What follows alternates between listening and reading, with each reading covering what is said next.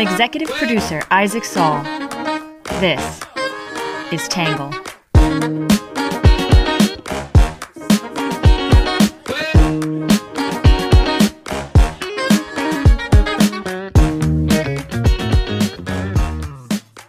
Good morning, good afternoon, and good evening, and welcome to the Tangle Podcast, the place where you get views from across the political spectrum, some independent thinking without all that hysterical nonsense you find everywhere else.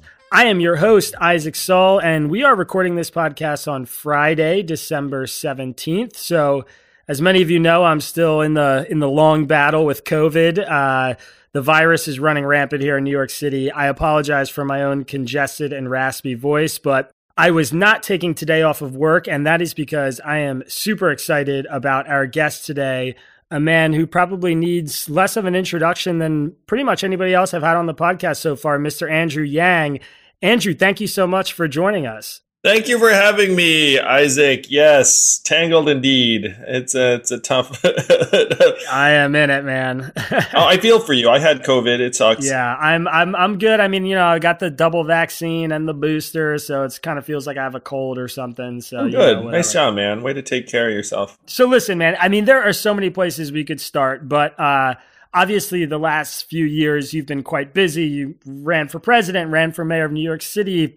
You're mainstreaming the idea of universal basic income. But my understanding, and the reason I reached out to you to have you on today, is that in the last few months, you've been working on a kind of new idea, a new path forward that I have to say, I mean, my audience is probably more interested in than just about any audience you'll find. So maybe you can start by just telling us a little bit about what you've been up to and what you're working on right now. Well, certainly I love folks like you who've been pounding the drum for a different approach to politics, for independence. I'm going to guess when you talk about your audience, there are people who felt politically homeless.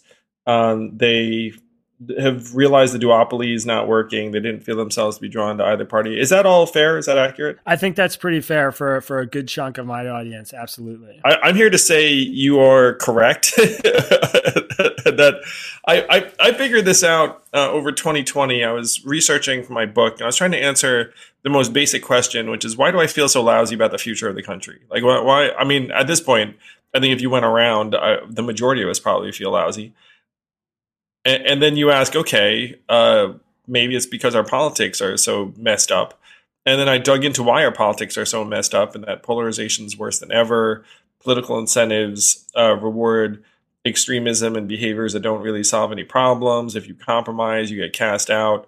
One of the two parties, I will say, is having a very, very tough go of it in terms of resisting authoritarianism and bad leadership, which is, and there's some illiberalism on the other side too, but I would say that they're facing different issues.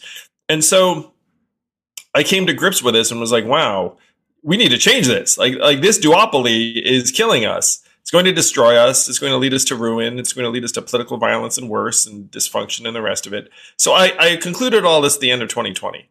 And so I had just run for president as a Democrat, but I concluded, well, you need to try and change this political dynamic, and there's no way to do that from within one of the major parties, in my opinion. So I decided to run for mayor of New York City, and if I had won, I was going to declare myself an independent of the board party, because I'd finished this manuscript at the end of 2020, so I run in 2021.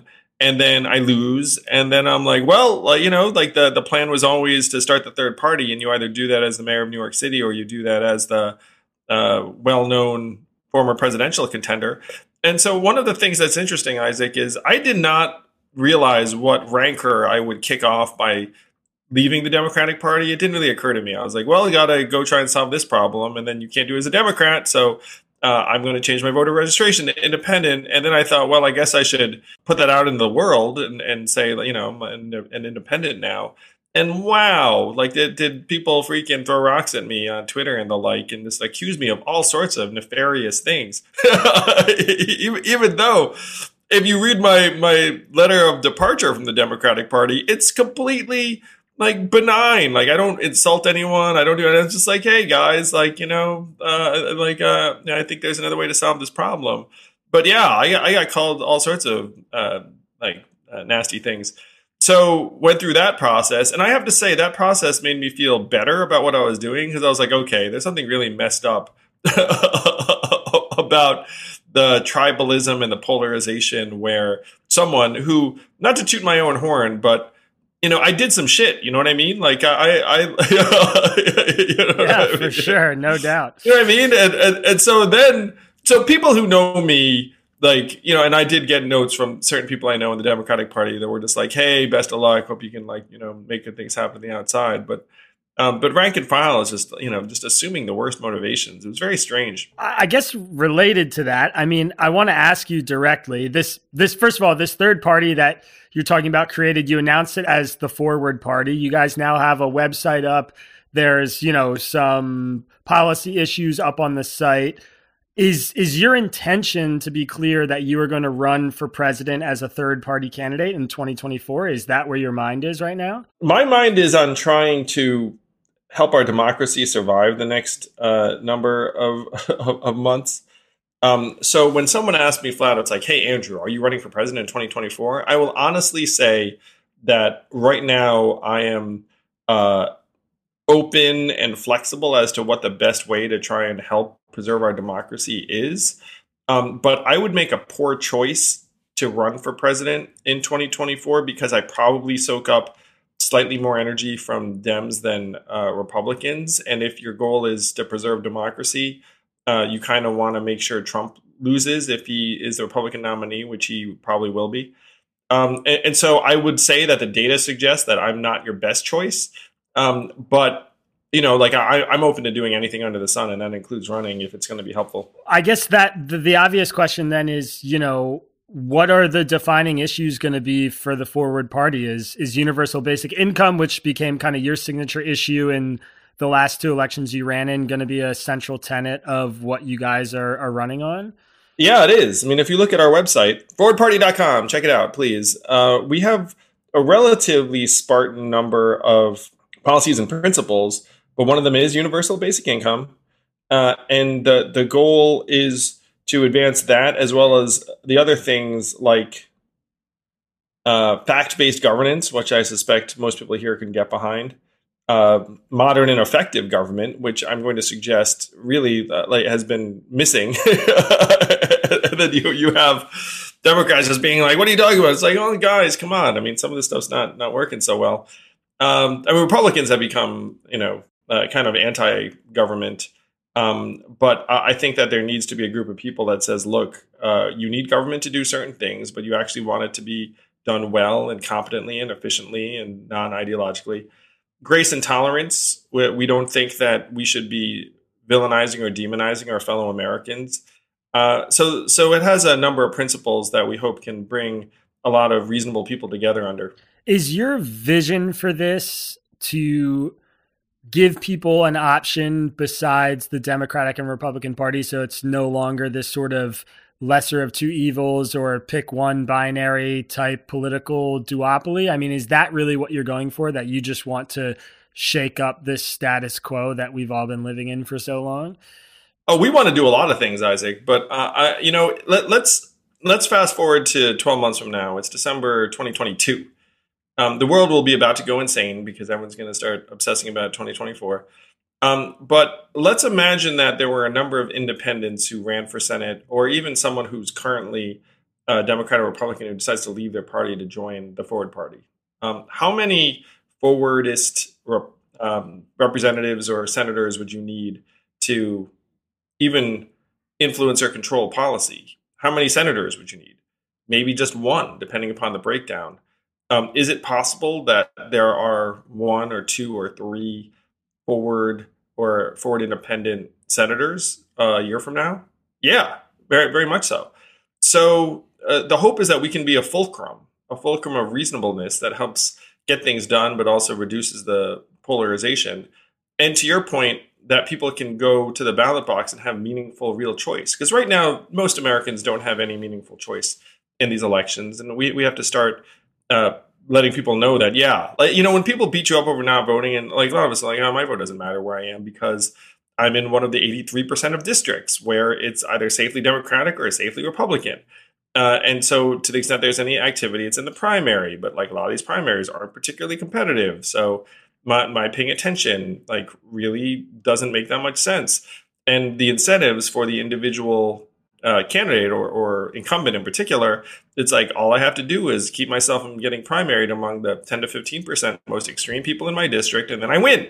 So all I have, so I'll act like a little bit more of a zealot or a jackass or whatever, or just like duck certain questions. Our democracy is structurally broken, and most of us know it on some level, and so we're checking out.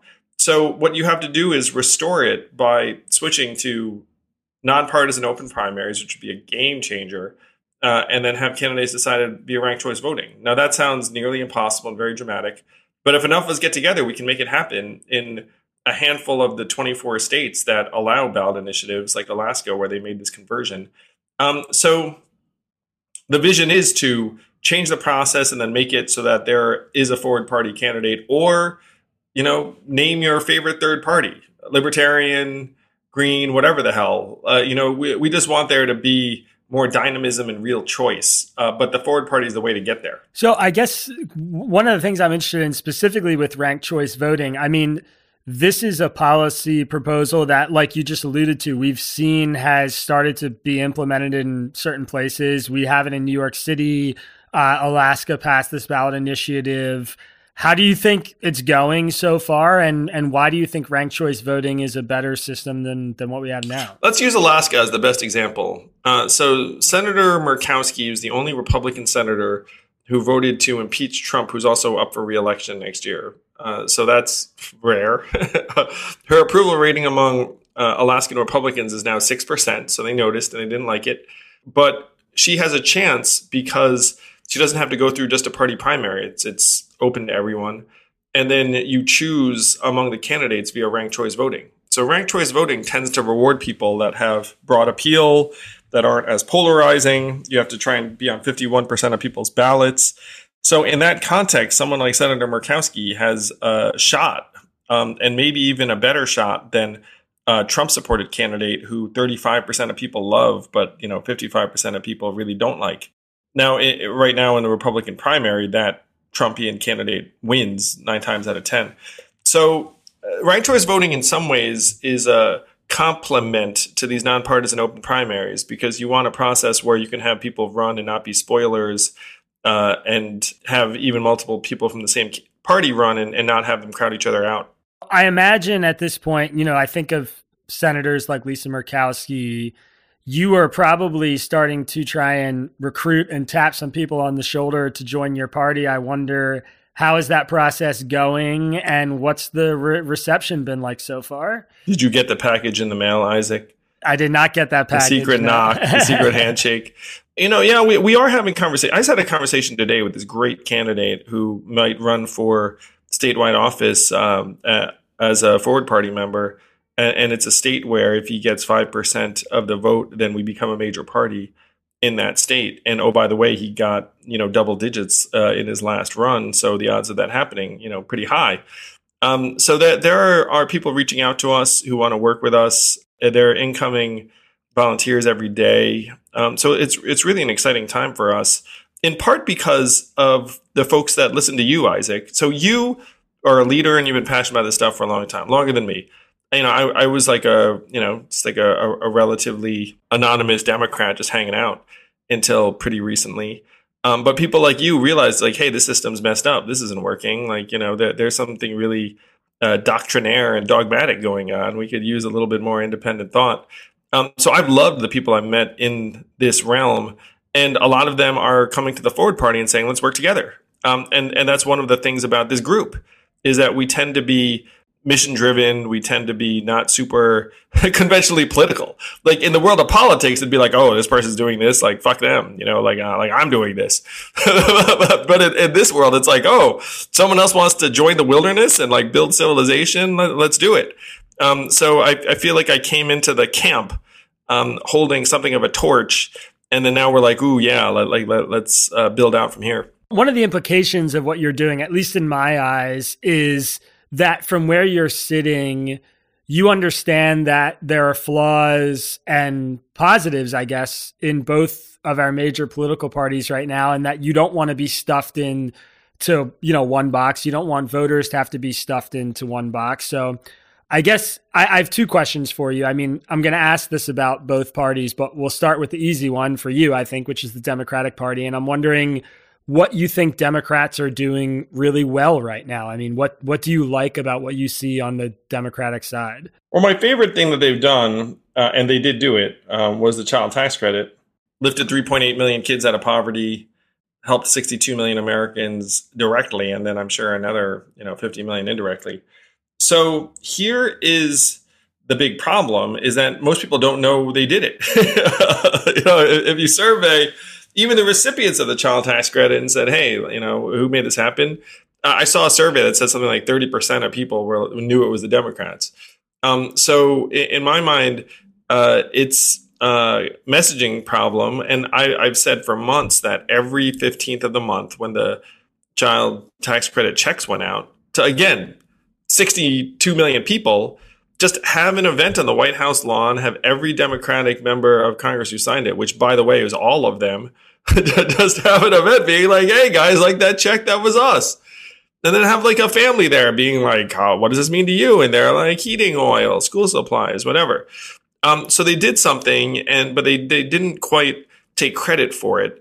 And then now it may be stalled. Hopefully some version of it will pass again. The latest is that Senator Joe Manchin from West Virginia is saying he wants it to be funded for longer, which on one hand, I kind of love because I'm like, yeah, more child tax credit for longer. Let's do it. But people are concerned that they may crowd out other parts of the bill, which might delay things. So that the child tax credit is my favorite thing that the Dems did. So I guess on the other side, then I'm curious. I mean, you've referenced the Republican Party right now so far in this interview, just in terms of the things that they're doing that really concern you. But I'm wondering if you see things on the other side that you like, that maybe you want to pull from or bring into your forward party.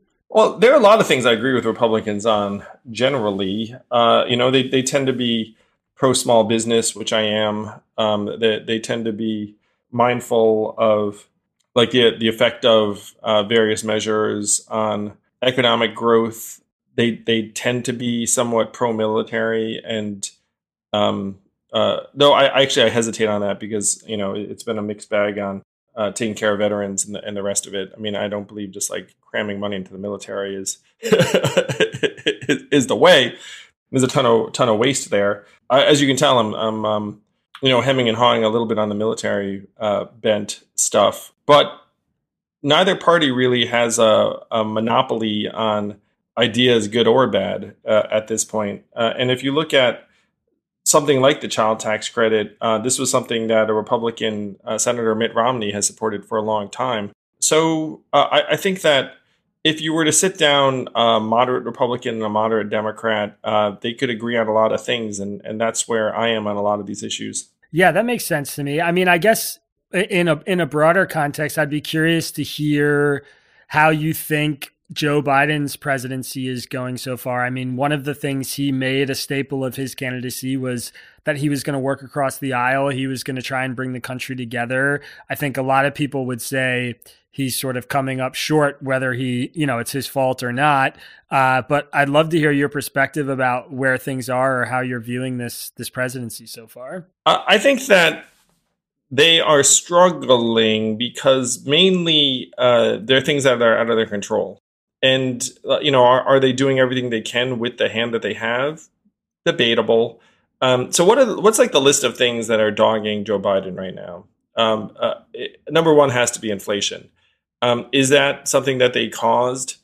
In my opinion, not really. There are going to be supply chain issues and massive pent-up demand issues almost no matter what.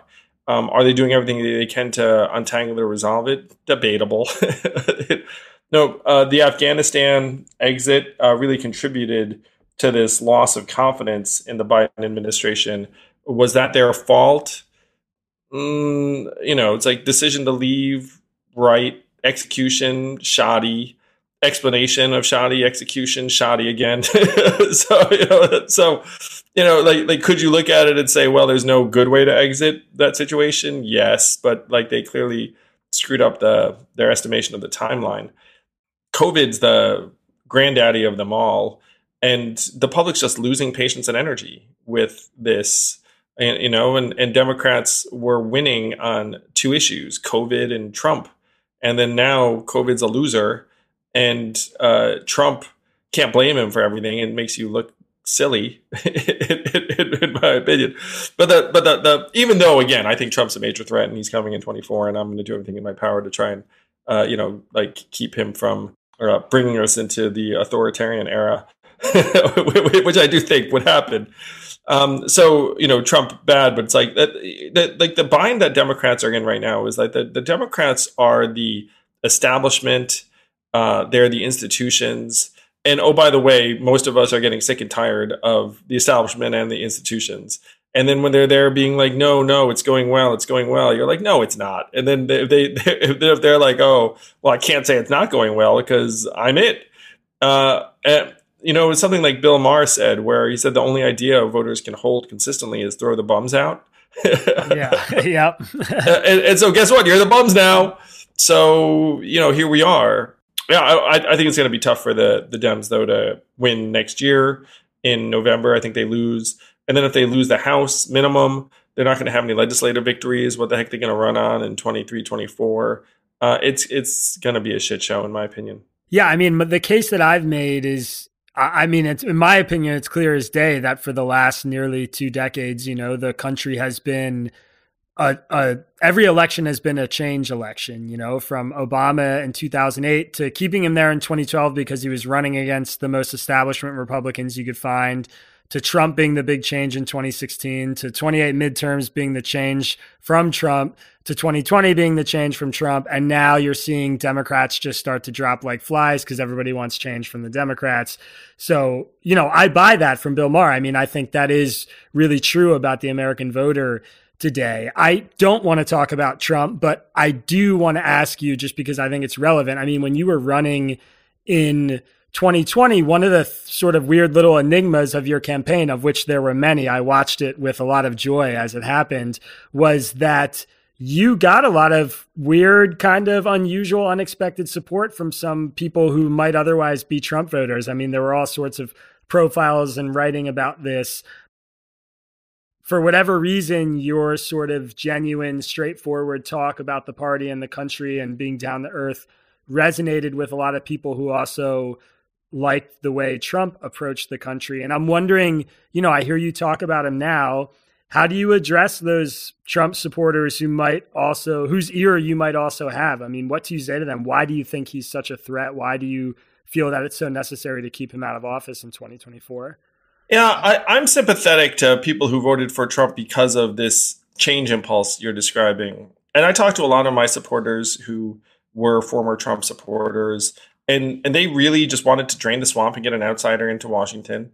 They think the system's rigged. And then they saw in me, it's like, also outside of Washington, wants to shake things up. Like, I get behind this too. If you just want someone to come in and shake things up, like Yang would have done that.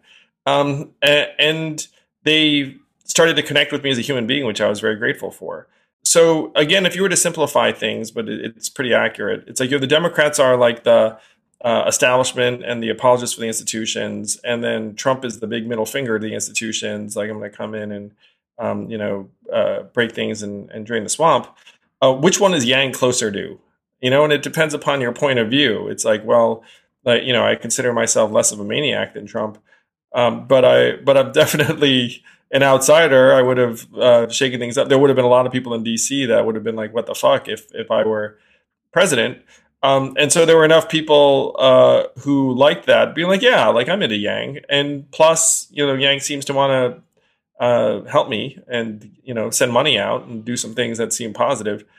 If you're a Trump supporter and you're in the fuck you, fuck the man, fuck the establishment mode, I get it. Like that they kind of deserve fucking at this point. But do you think that President Trump is really going to make your life better or solve the problems? On that one, I'm fairly negative. I mean, he's going to show up and settle scores and grind axes and just generally be a dickhead is probably what's going to go down. Yeah, that is a believable foretelling of the future, in my opinion. I want to pivot briefly. I mean, one of the things that caught my eye when I looked at the Forward Party website was that you had an entire section dedicated to cryptocurrency on the site. I'll do my journalist disclosure here by just saying that I've sort of been, people say, in the crypto space for 5 or 6 years. I like to say before it was cool. Yeah, that's before it was cool, man. Congrats. Yeah, made a nice little buck off, buying Ethereum when I didn't understand how it worked in like 2014 or something, and Bitcoin and whatever. But do it. I have to say, I mean, 7 years later or whatever it's been, aside from trading it as an asset like a stock or something, I am still seeing very few real world applications of crypto or the blockchain in ways that seem effective to me. And I'd love to hear a little bit about your vision for how you think crypto or the blockchain might operate in a Forward Party or Andrew Yang government, and sort of what your thinking is there. Yeah, there are a lot of parallels between the Forward Party and crypto, where with crypto, you have this upstart utilizing a new technology to try and challenge the existing banks and financial institutions. With the Forward Party, it's the aging, creaking duopoly, and you have this new upstart movement trying to circumvent and disrupt it. I'm with you that we need more real life applications of blockchain in particular. We talk a big game about trying to alleviate poverty and distribute value in a more democratic, egalitarian way that's not through the banks. And we need to make that happen in communities around the country to demonstrate what we can do. And I'm happy to say that there are folks I know who are working on DAOs that are tackling social problems to demonstrate that this technology can change the real world. It's overdue, to your point. I mean, but I think the energy is building up for it right now, and I've had those conversations. And it's exciting. Hopefully we'll be able to live up to that promise.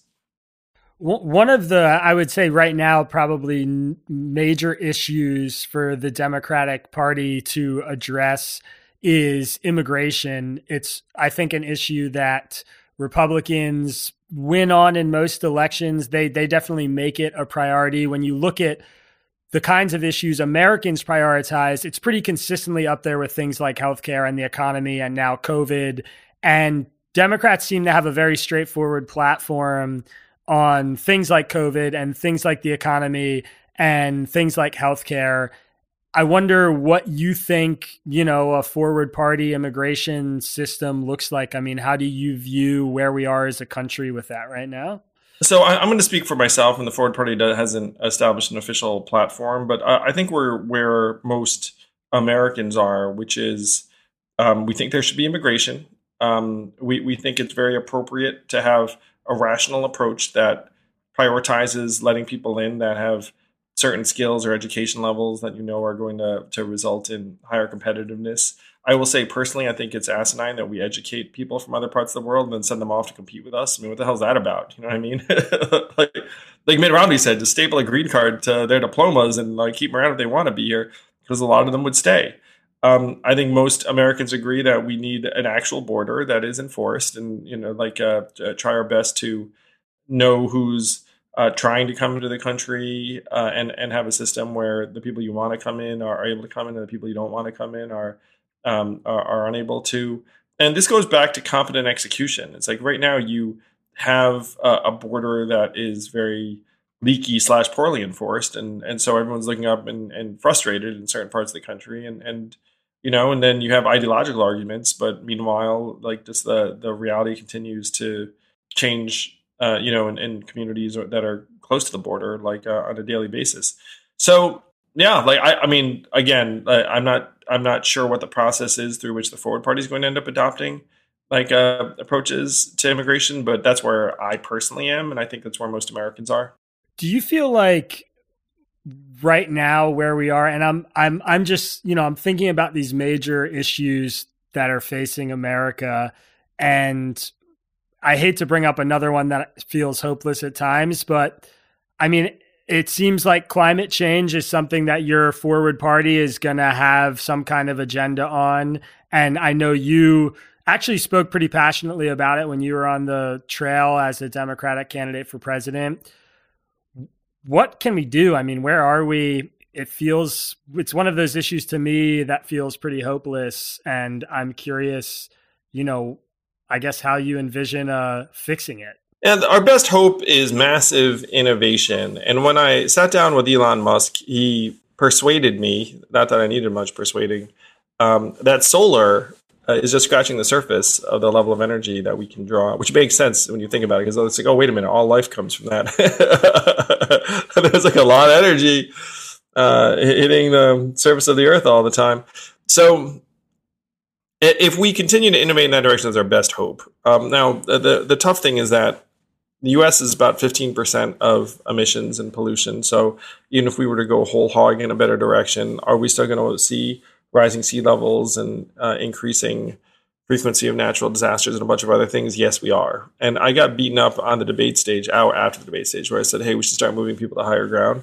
And then everyone was like, oh, defeatist, why don't you just fight climate change? And I'm just like, hey, guys, I don't know if you noticed, but it's like, so that's where I am. It's like, it's bleak. It's going to be rough. We should be making massive investments in that direction while also just trying to mitigate the harm, because the harm is coming. It's here. Yeah, it certainly feels that way. I'm curious now where you are in your political career after these runs. I mean, you tried pretty much two of the hardest things anybody can do, becoming president and winning a mayor race in New York City. Now it seems like you're trying the next hardest thing anybody can do, which is create a successful third party. Oh, well, thank you for noticing, Isaac. I appreciate this. Hey, I have to say it's one of the things I probably admire most about your career and your path is that, I live in New York City. There's nothing more brutal than a mayoral race here. I mean, you were getting trashed for calling the wrong place a bodega. I mean, there's just pretty much the most unforgiving political grounds there are. And, for the record, that was a bodega, but continue. I will make sure I tweet that out. That's a great quote. But, I'm just wondering, who are the people around you, I guess the people you've met on your political path that you feel like are simpatico with some of the stuff you're trying to do? I imagine, we've been talking so much about all the things that are broken and the people that suck. I would love to hear about some politicians that you met on the Democratic trail, maybe some members of Congress, even, Republicans, conservatives, independents you're talking to. Are there some names out there that come to mind when you think about people who you feel like are doing this right, whose work you admire and you want to sort of bring into this future political party of yours? Well, first I'll talk about some of the figures I really liked, who are the genuine article. Being around Bernie Sanders, dude's just a genuine messenger. He is exactly who he says he is, in the sense that it's like, hey, I'm like the New England socialist here to try and make things better. He was sincere. Cory Booker is a really good dude. I always enjoyed hanging out with him. In terms of people that I think are aligned with the Forward Party, I sat down with Justin Amash recently, who's a libertarian, and he and I agree on a lot of things. I talked to Adam Kinzinger, who's a Republican, and he voted for impeachment. He's a patriot, a military veteran. I like him a lot. There are a lot of people in that latter vein who are principled patriots, don't like Trump. They've been Republicans, but they're looking for another path or home. And I think a lot of them are joining the Forward Party. So we're coming up on our time limit here. And I think before we go, I'm interested in just some of the near-term future for you. I mean, Americans are obviously going to be coming to heeding your call now to come join this party that you're working on. Join the Forward Party. The water's fine. Ooh, you feel that? Did you dip your toe in? Ooh, that feels good. Yeah. What can we expect from you in these next few months? I mean, what are we planning to see? What are you planning to roll out? What's on the agenda for you guys? We have some really exciting announcements coming up. We're going to start backing some candidates. We're going to start teaming up with different people. I referenced before, there's a candidate who's looking at running statewide in a particular state, and I don't think he's going to be alone. I think we're going to have a bunch of people. The revolution is on. Let's do it. It's so fun. And I will say that it's an historic opportunity because the duopoly is just so clearly crumbling. Even after the results in Virginia last month, I got a bunch of people reaching out to me being like, okay, I give up. Like, they were like, this shit's not working. Yang, you're on, what you're saying, you've been talking sense. I had to believe it was possible. But now it's not that I think it's going to be easy, but now I think it's necessary. Like, that's the kind of message I got from tons of people. There are so many people that want this.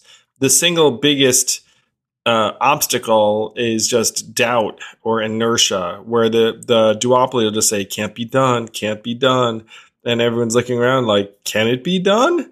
And the answer is, yeah, it can be done, because now more than ever, so many Americans want change, to your point. And the question is, what version of change are we going to present to them? Are we going to just present to them this kind of reflexive, nasty, violent change? Or are we going to present to them like real structural, deep, lowercase d democratic representative change? So I really try to avoid political prognostication. It's one of the things about punditry these days that I really hate, is people pretending they can see into the future. But to have a little bit of fun, about a week ago, I did this subscribers only edition in my newsletter where I made 19 predictions about the future of politics in America.